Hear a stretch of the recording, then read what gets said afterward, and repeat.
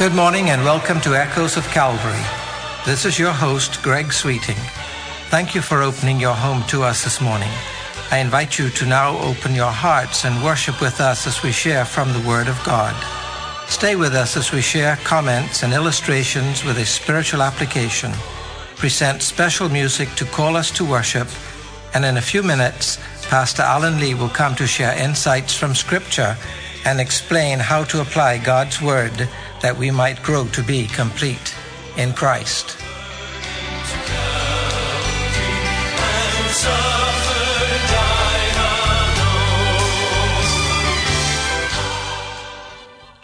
It is happening on our doorstep. As incredible as it may seem, across the water in the USA, a woman has been decapitated. This is the stuff that we read about or that the television news talks about that's happening across the world, so far away in other lands, thousands of miles from here in the usually safe and stable Western Hemisphere. It's really scary. It would appear that the philosophy, the belief structures, and the mindset that exists in other foreign cultures have begun to infiltrate in this part of the world. We certainly have our share of heinous crimes. There are bad people who perpetrate unbelievable crimes in our sphere of being. But this is a whole new level of horror and callousness.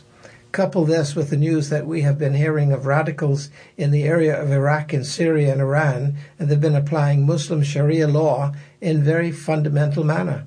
They force locals to either confess to be Muslim or they're crucified, killed.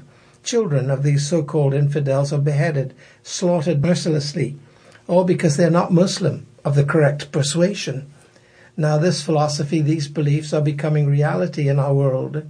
The man who just beheaded one of these women he worked with in Oklahoma not so long ago seems to have been convinced that this was his obligation to kill an infidel.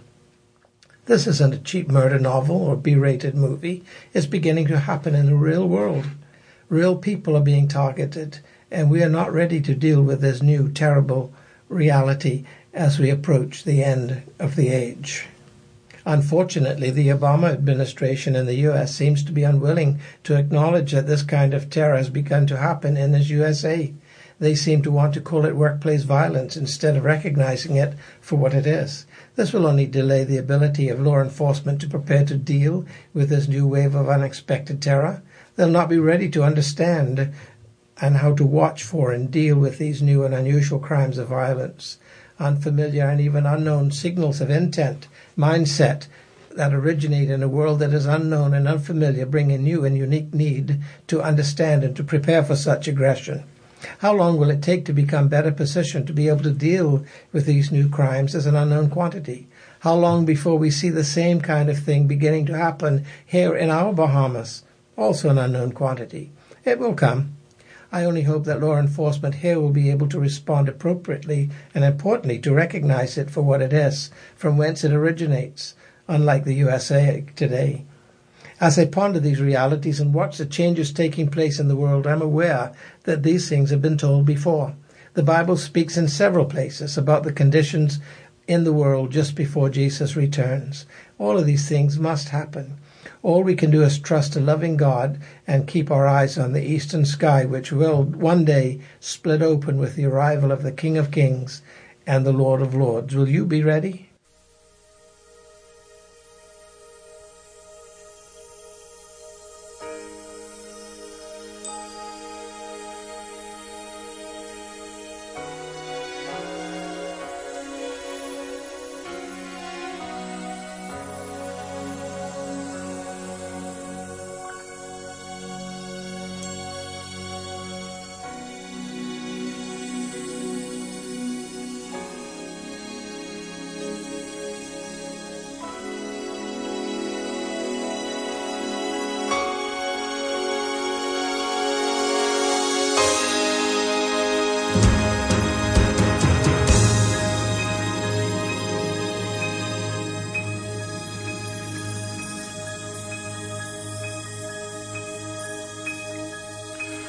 was a holy hush all over as I walked into the room.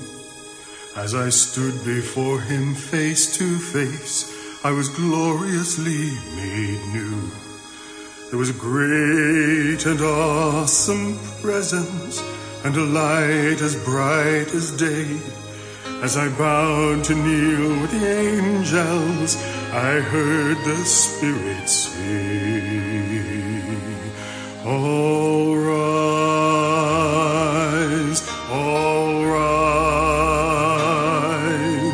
to stand before the throne in the presence of the Holy One.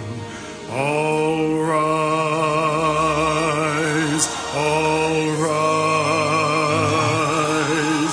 as you worship the Messiah. All rise.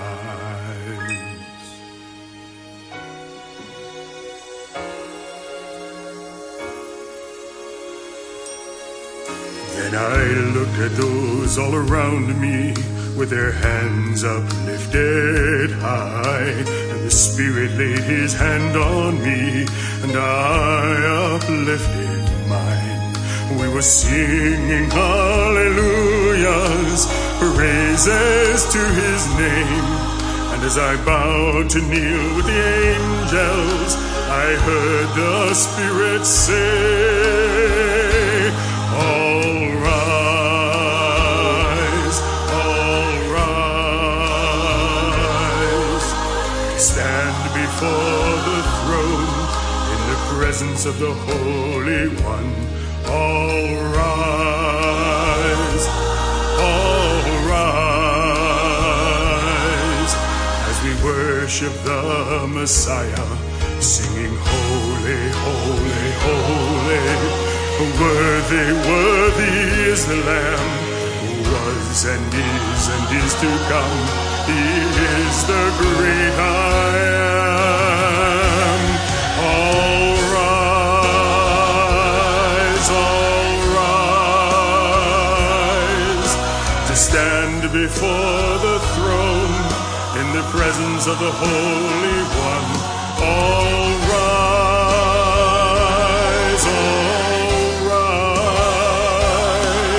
as we worship the Messiah. All rise.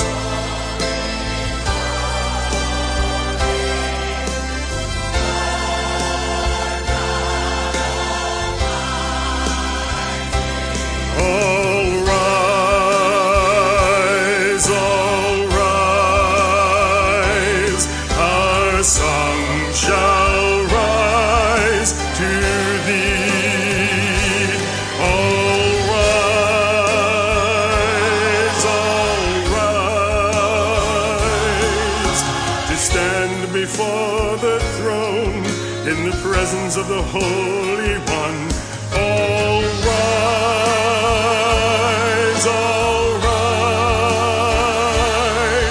as we worship the Messiah. All rise, all rise, all rise,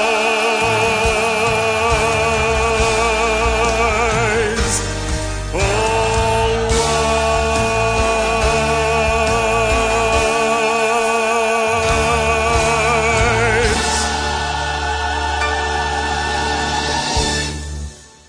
And now with his message for today, here is Senior Pastor Emeritus Alan Lee. Greetings once again in the name of our Lord Jesus Christ. Today we continue with our series on the Beatitudes, which I have called Jesus' Profile of a True Believer. We'll be looking at the third Beatitude, which is found in verse 5 of Matthew 5.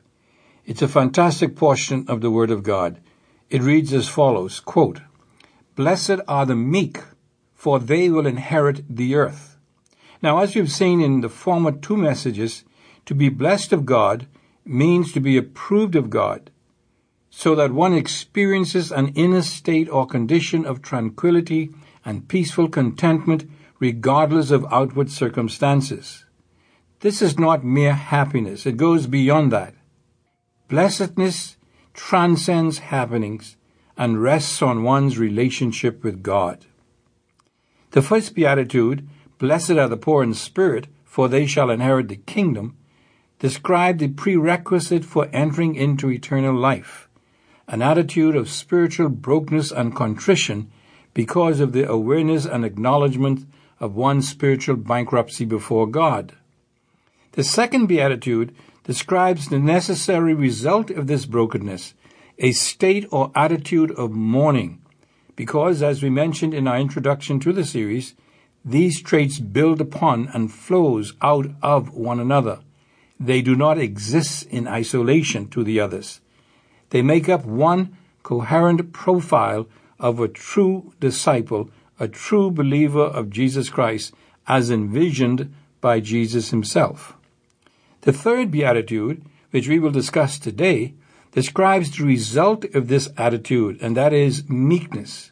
Because, as I have just stated, these traits build upon and flows from one another.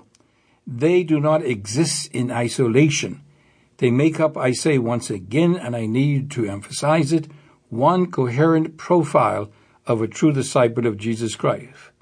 A state of inner tranquility, Jesus says, is the blessed experience of those who, because of a broken and contrite spirit, are led to cry out for mercy to God, and as a result, establish a relationship with God that causes him or her to manifest the Christ-like trait or characteristic of meekness. But now, what is meekness? Many confuse meekness with weakness, but they are not the same. Jesus says that this is far from truth. Meekness does not equal or mean weakness. So let's see if we can begin to get at the true meaning of this trait, which gets God's seal of approval with an illustration. It has to do with Dr. McCarthy. He was an outstanding preacher of his day. Thousands came to hear him preach. Many were saved and blessed under his ministry. One evening, after delivering a powerful message on pride, a lady came up to him afterwards in tears. She said to him, "Dr. McCarthy, I want you to know that your message truly spoke to me tonight, and I want to confess to you a real act of pride in my life. Before coming to the service tonight," she said, "I took an entire hour just looking at myself in the mirror, admiring my beauty, taking care that my makeup was put on just right to be sure that my beauty was highlighted. This was a real act of pride on my part, and I want you to know that your message really convicted me concerning this aspect of my life." Dr. McCarthy took a long, careful look at the lady, and then he said to her, as lovingly as he could, "Madam, that was not pride, that was pure imagination." That might be funny or hilarious, but nonetheless it speaks to this matter of pride and what we think of ourselves. I say again, meekness is not weakness. That's misinformation and misunderstanding. The Greek word that's used in this text was originally used to describe different virtues or characteristics. For instance, the Greek philosopher Aristotle used this same word to describe a person who had the ability to control his anger. It was used to describe the proper balance between one's ability to express anger and the ability to express it without going to extremes. For instance, courage was seen as a virtue because it is a balance between cowardice, which was a lack of courage, foolhardiness, which was an excessive use of courage. Generosity was seen as a balance between stinginess and wastefulness. Meekness, therefore, describes someone who had his emotions, especially anger, under control. In other words, he could be angry, but sin not.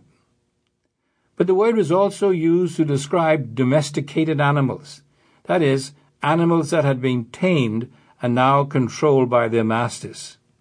This was seen as power under control.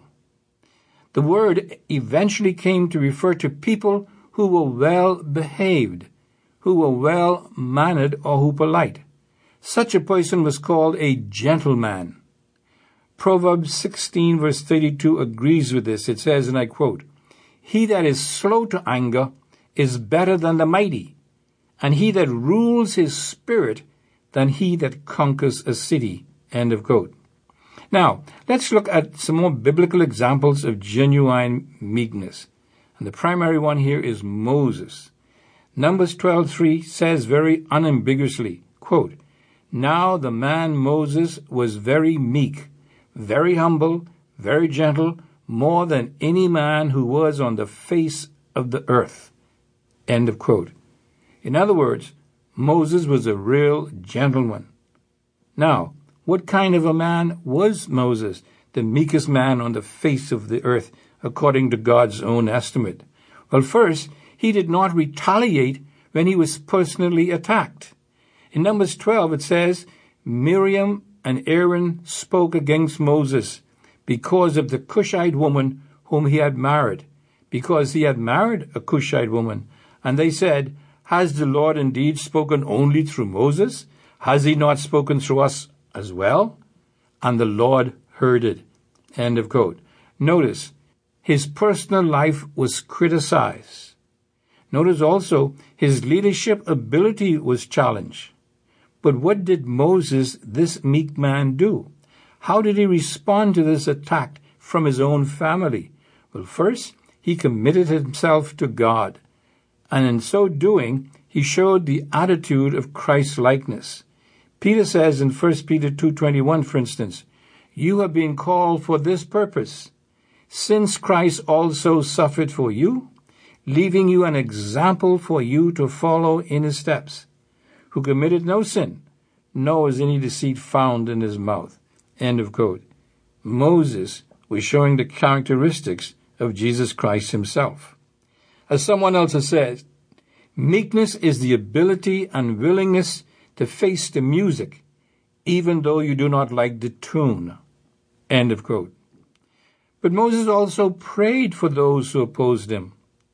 God inflicted Miriam with leprosy for her attack against her brother Moses, who was, of course, the servant of God.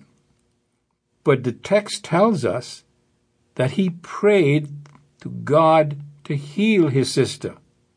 He was willing to forgive. Moses was also a man who did not have an inflated view of himself. When God called him to go and deliver his people from Egypt, he refused and objected on the basis that he was unfit for the job. He was not worthy. But based on the biblical data on the life of Moses, whom God himself described as the meekest man on earth, we can conclude meekness is definitely not a lack of courage, nor is it a spirit of timidity or one that is readily intimidated. Moses, for instance, was willing to stand boldly before the mightiest king alive at the time and demand on behalf of God, "Let my people go, or else." My friends, that took a lot of courage. So meekness is clearly not a lack of courage. It is definitely not weakness. But rather, meekness is the ability to control one's strength, one's power, and one's authority over others because of a proper view of oneself before God. It describes a person who refuses to retaliate for personal gain, but who is willing to lose all for the sake of Christ if need be. My friends, that's meekness, personal power under the control of the Spirit of God. Now, other New Testament characteristics of a meek person include, first, a willingness to accept what God says about him. Listen to the word of God through James in James 1, verse 21.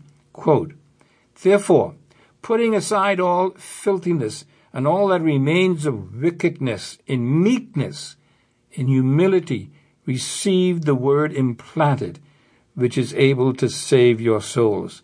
My friends, a truly meek person is open to receiving the word of God for what it is. Second, a meek person is also one who demonstrates patience toward those who oppose him. Paul states this in 2 Timothy 2, verse 24. Notice what he says, quote, "The Lord's bondservant must not be quarrelsome, but be kind to all, able to teach, patient when wrong, with gentleness, That's the Greek word here used for meekness. So we could say, with meekness, correcting those who are in opposition, if perhaps God may grant them repentance, leading to the knowledge of the truth, and they may come to their senses and escape from the snare of the devil, having been held captive by him to do his will. End of quote. So, meekness means doing nothing to destroy the unity of the body. That's in Ephesians 4. Meekness means exhibiting the proper attitude in seeking to restore a brother or sister in Christ who has sinned. That's Galatians 6, verse 1. Meekness means it refers to a person who's actively engaged in sharing the faith. Peter tells that in 1 Peter 3:15. And of course, meekness is a manifestation of the fruit of the Spirit according to Galatians 5. My friends, that's the biblical concept of meekness. And Jesus promises a state of spiritual tranquility for those who exhibit this trait. But now he gives the basis for this promised blessing. He says, "For they shall inherit the earth. Blessed are the meek, for they shall inherit the earth." In other words, the meek are blessed, not because they are meek, but because they shall inherit the earth. And so I remind you once again, the blessings promised in the Beatitudes are not based on what the believer does or even is, but rather on what God does for them. The blessing comes because of God's grace, not man's work. The literal translation reads like this from the original language: "They shall possess the world." That, of course, will mean that they will fulfill the mandate of Genesis 1, verses 26 through 28, where God says, "Let us make man in our image, according to our likeness, and let them rule over the fish of the sea, and over the birds of the sky, and over the cattle, and over all the earth, and over every creeping thing that creeps on the earth." According to Jesus Christ. This is the true basis for man's dominion over the earth. Meekness, not might. Meekness, not arrogance. Now, this concept of meekness has both a present and future aspect. First, as to the future, Paul says in 1 Corinthians 6:2, he makes a statement by asking a rhetorical question. In other words, a question that has the answer contained in it. He says, quote, "Do you not know that the saints will judge the world?" He is assuming that we as believers would in fact judge the world. Believers as the bride and co-regent of Jesus Christ will rule over the world. We will inherit the world. Second, as to the present, that's the future. But as to the present, Paul says in 1 Corinthians 3, all things are ours. The world, or life, or death, or the present, or the future. All are ours, and we are Christ's, and Christ is God's. End of quote. The meek will inherit or possess this earth, this world, meaning that they will have dominion over it, both now and in the future. Because of this, Jesus says they are blessed. I believe, really, that Paul sums up the first three Beatitudes with beautiful conciseness in 2 Corinthians 6:10. Please listen to these blessed, arresting words. Quote, "Sorrowful, yet always rejoicing. Poor, yet making many rich. Having nothing, and yet possessing everything." End of quote. That, my friend, is the profile of a genuine believer in Christ, even according to the Beatitudes. Jesus himself says so. Now, I'll ask you a question as we close. Will you share in this blessedness of this dominion over the earth by the manifestation of the Spirit and attitude of meekness? Jesus desires that both you and I do so by placing faith in him. I ask you, will you do so right now? I thank God that I have already done it. As always, this is Senior Pastor Emeritus Alan Lee saying, Selah, think and act on these things.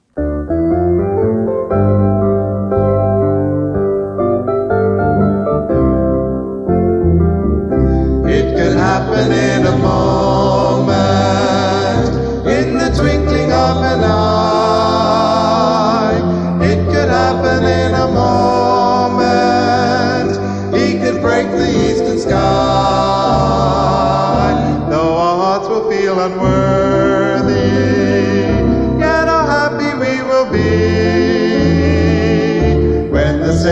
comes from heaven, when his blessed face we see.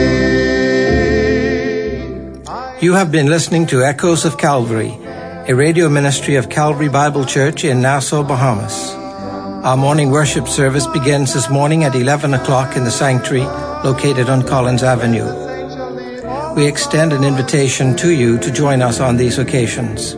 If you would like to contact the church or Pastor Lee, address your letters to Echoes of Calvary, Post Office Box N1684, Nassau, Bahamas.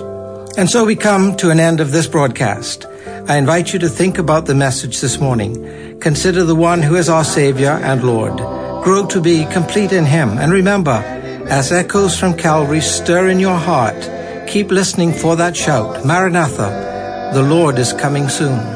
They're forevermore to stay. Hold the fort a little longer in your struggle over sin. Trust the great commander's promise, he will surely come again. I am listening every moment for the mighty trumpet sound. What a time we'll have together when the saints shall leave the ground, and our toiling will be over, all our sorrow and its pain. It could happen in a moment, Jesus Christ could come again. I am listening every moment for the mighty trumpet sound. What a time we'll have together when the saints shall leave the ground, and our toiling will be over, all our sorrow and its pain. It could happen in a moment, Jesus Christ could come again.